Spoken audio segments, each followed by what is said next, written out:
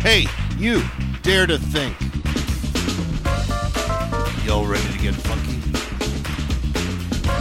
Pizza's great, but it's not the gospel.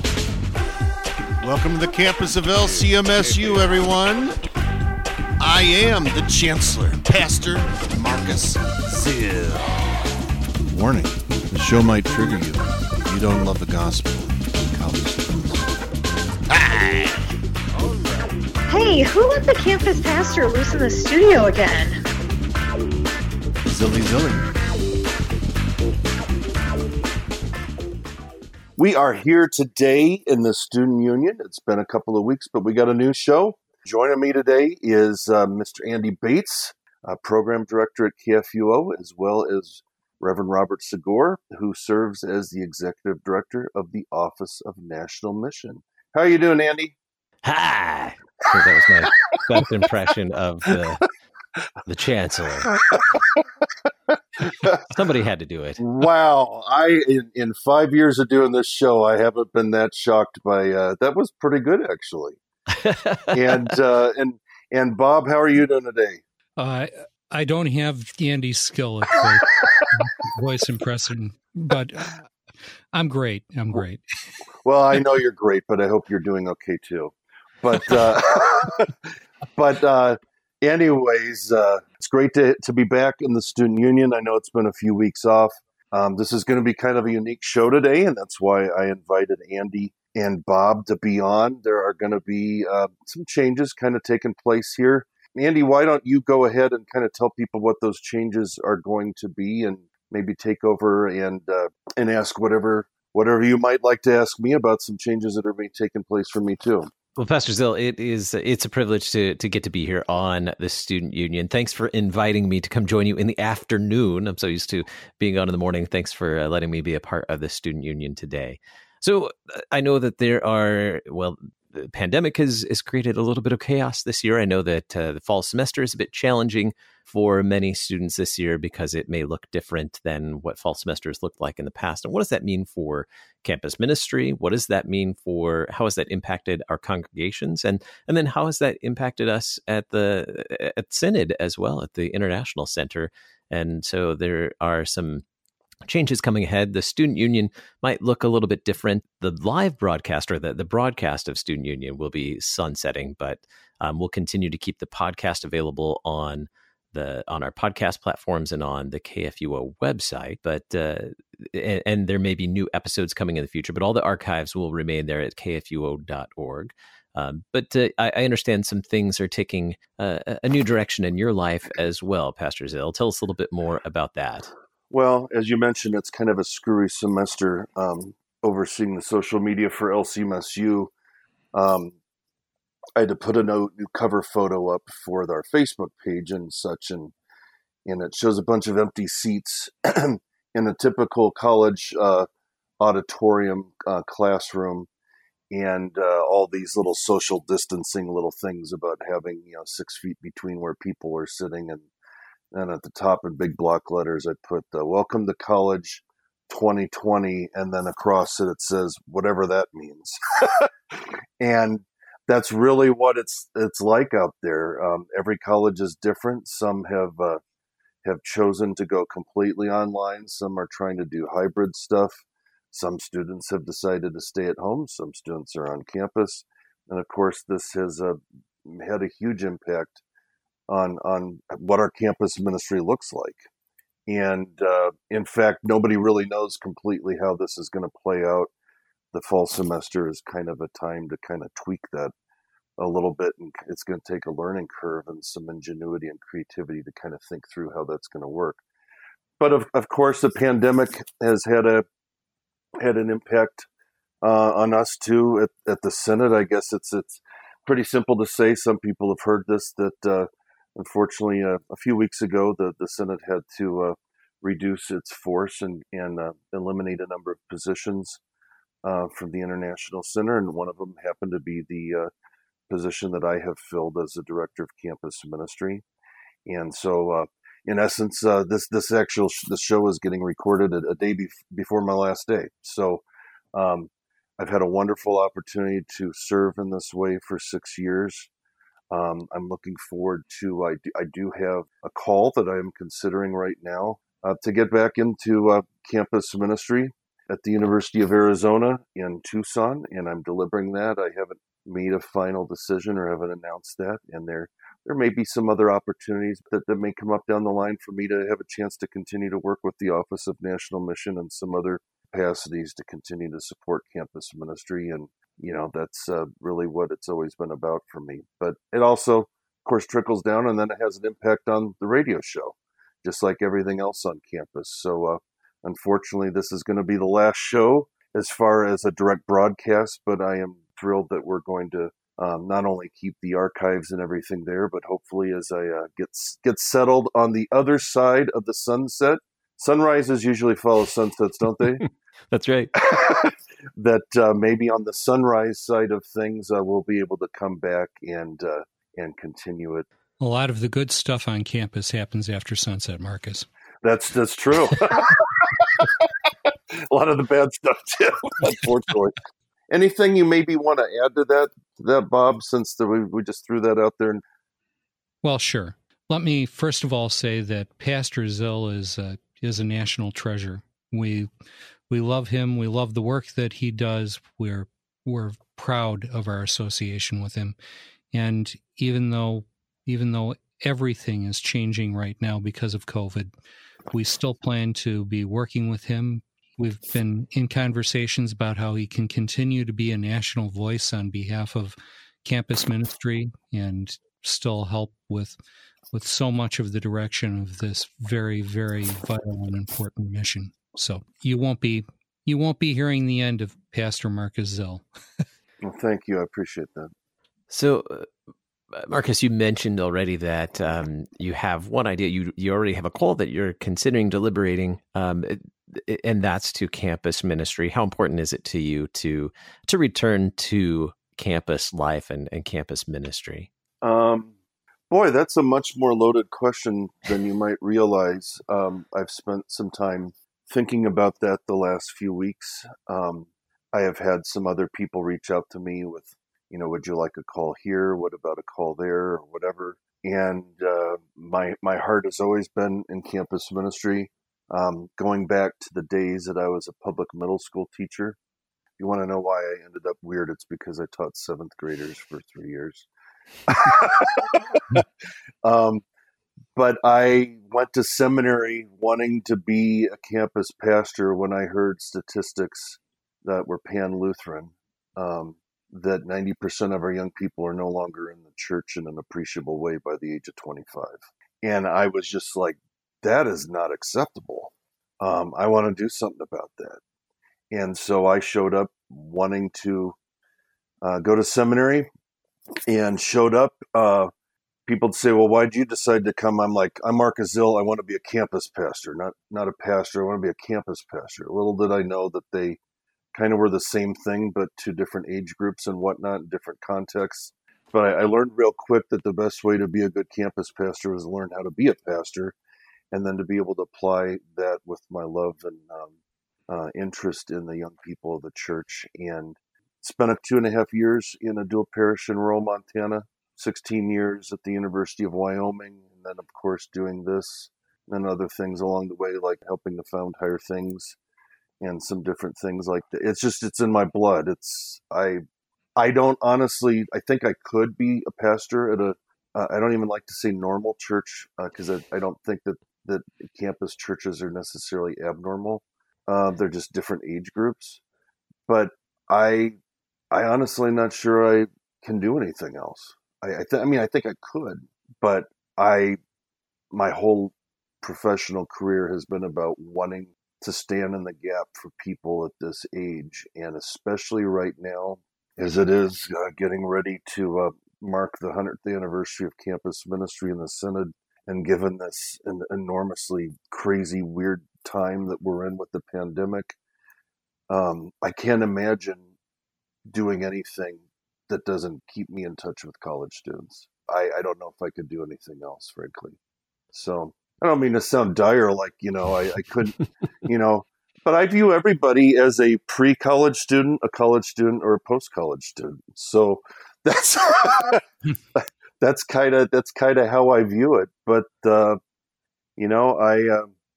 an advocate for it. I can't imagine not doing that in some capacity. I think I would do it as a layman, even if I wasn't a pastor. So, where does campus ministry happen?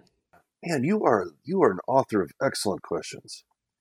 Campus ministry, I have said this all along. All campus ministry is local. It's not like, the position that I've been privileged to serve has been wonderful as a ways of support, and hopefully we can still continue that in a number of ways going forward. But in reality, it takes people locally rolling up their sleeves and getting the work done. It takes someone on campus saying, you know what, these are my neighbors over here. Every church has to ask who are neighbors. And if they're near a college, there are plenty of neighbors over there, whether it's international students, community college students, as well as students, professors. Campus ministry has always been has always been viewed as part and parcel of the entire community. And so it's all local. And so because it's all local, every context is a little bit different. And so things have to be applied. There is no one size fits all for campus ministry, except for this. And that's the thing I learned at seminary. That if you take the two words, campus ministry, you have the ministry. You have bringing God's word and sacrament to those in a campus community. Figure that words actually mean things. And so it's not really that much harder than that. And one of the reasons why I wanted to have Bob on to talk about making disciples in life on campus is because I think it ties in so well with this idea, because that in reality is, we're not just keeping some of our disciples on, we're sending off as our own LCMS young people, keeping them in the faith, but helping them to grow in their discipleship, reach out to other people, and also make others as disciples for life. And a lot of that can happen on this incubator that we have of ideas that's known as the college campus. So yeah, campus ministry takes place locally. And the beautiful thing that I always tell anybody that says, well, we don't have a building, we don't have a this, we don't have a that. And I'm like, but your church, when you're the church, you have everything in your toolkit to do campus ministry. The thing that you have to get, that you have to develop, is the interest and the desire to roll up your sleeves and take an interest at these young people, these tremendous young people at this incredible junction in their lives. Bob, Marcus mentioned that campus ministry happens locally and also mentioned making disciples for life. What does making disciples for life mean for the local congregation? Tell us more about making disciples for life. Well, making disciples for life is the Synod's triennial emphasis, and the Office of National Mission has been given the special privilege of leading the charge on this. And what we've been telling people is that our foci, the things that we're focusing on, are evangelizing the lost, retaining the faithful, strengthening congregations, and planting new congregations. And the thing that each of those has in common is a disciple of Jesus Christ reaching out to somebody with the gospel. And that's what Marcus just described. Making disciples for life is something that happens when one person talks to another, not necessarily at all when one person builds a building so that it can happen in that venue, although that could have a piece to it. But without that actual communication of the gospel between people, none of that will ever happen. And these are the key features of what the church does as we reach out with the gospel, especially to people in great times of need. And on campuses today, there's a tremendous amount of confusion, even about whether there's anything that can be true. And we know the one true thing in the universe, God's love and the message of Jesus Christ, and God's word communicating that to a fallen people who desperately need to hear it. I can't come up with a better audience than a college campus to hear that message. And so our emphasis, making disciples for life, is really an emphasis that needs to be echoed through every campus ministry in the country. Amen. It's my understanding you have your own campus ministry story too, right, Bob? Well, I'm a Lutheran because of a campus ministry. I went to Valparaiso University, and my goal was to play football. I was the first male in my family to go to college, and on either side ever. So I really didn't know what college was, and most of the guys that I went to school with didn't go to college. I was kind of a city congregation, and I grew up just outside of the project. So I didn't know anything, but I went to this Lutheran college, and I started getting into some arguments about the faith with my roommates. And the problem was I didn't know anything about what Lutherans were, except that Martin Luther had said bad things about the Pope and had married a nun. I grew up Roman Catholic. I had known nuns. Anybody who would want to touch a nun, let alone marry a nun, had to be a heretic, maybe the devil himself. And you just don't say bad things about the Pope. So I lost argument after argument after argument to these people who had to be the spawn of the devil himself. And so I got mad one day after losing an argument rather badly, and I marched over to the campus chapel and said, I want to know everything that you can tell me about Lutherans, and I want your books too.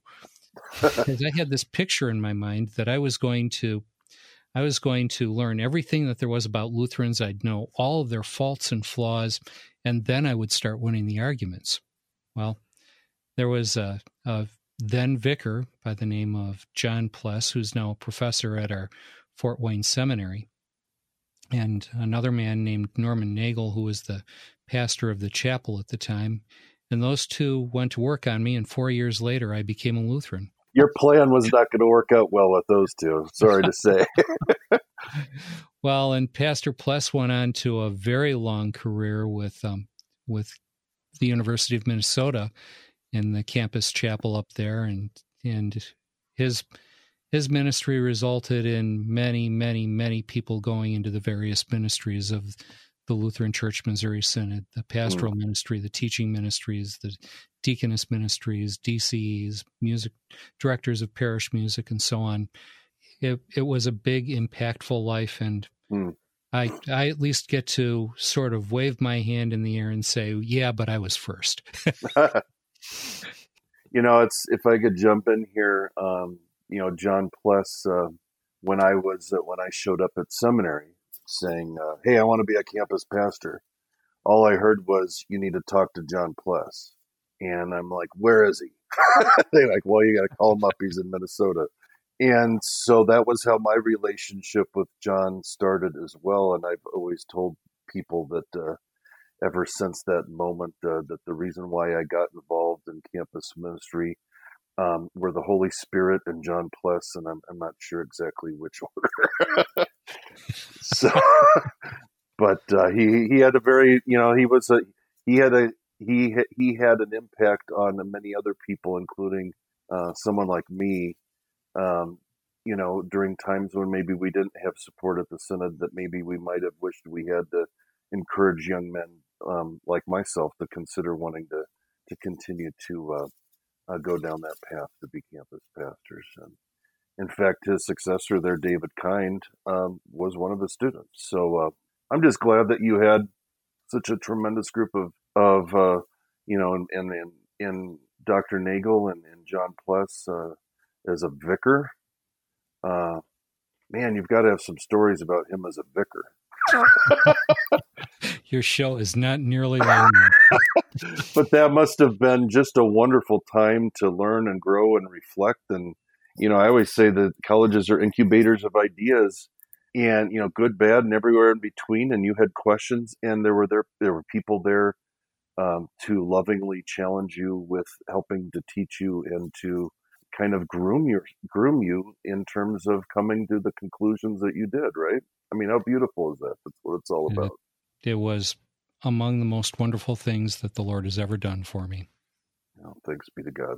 What a great story of how campus ministry, bringing the word to students, has made such a difference here. Bob, you were ready to find all the faults of Lutherans, but in the end you found out that you couldn't even number them. So now he knows there are none. There are none. What, Marcus, and Bob, you can chime in on this too. What are some misconceptions about what campus ministry needs to be? I mean, you've already mentioned earlier that it happens locally. Are there misconceptions about what campus ministry needs to be? And then we'll talk about what it really is. I know we've only got a few minutes left. Well, I mean, I would just say that one of the biggest myths of campus ministry is that you have to have a building. Another myth is that, I mean, don't get me wrong, it's great to have buildings, especially as close to campus. And that's what historically people did, was they bought up land as close to the campus as you could get, belly up to the academic beast and have a presence there. But there's ways of creating presence without that. Another misconception about college students in general is that they're not capable of really being handed over the reins of doing things themselves, or being church in the sense of things that we have other people in our more traditional churches do. For instance, when I was a campus minister at the University of Wyoming, I had 3 or 4 deacons in a year, and usually 3 of them they weren't old enough to have a beer with legally. And it's like, what? How could you have a deacon that's not even of age?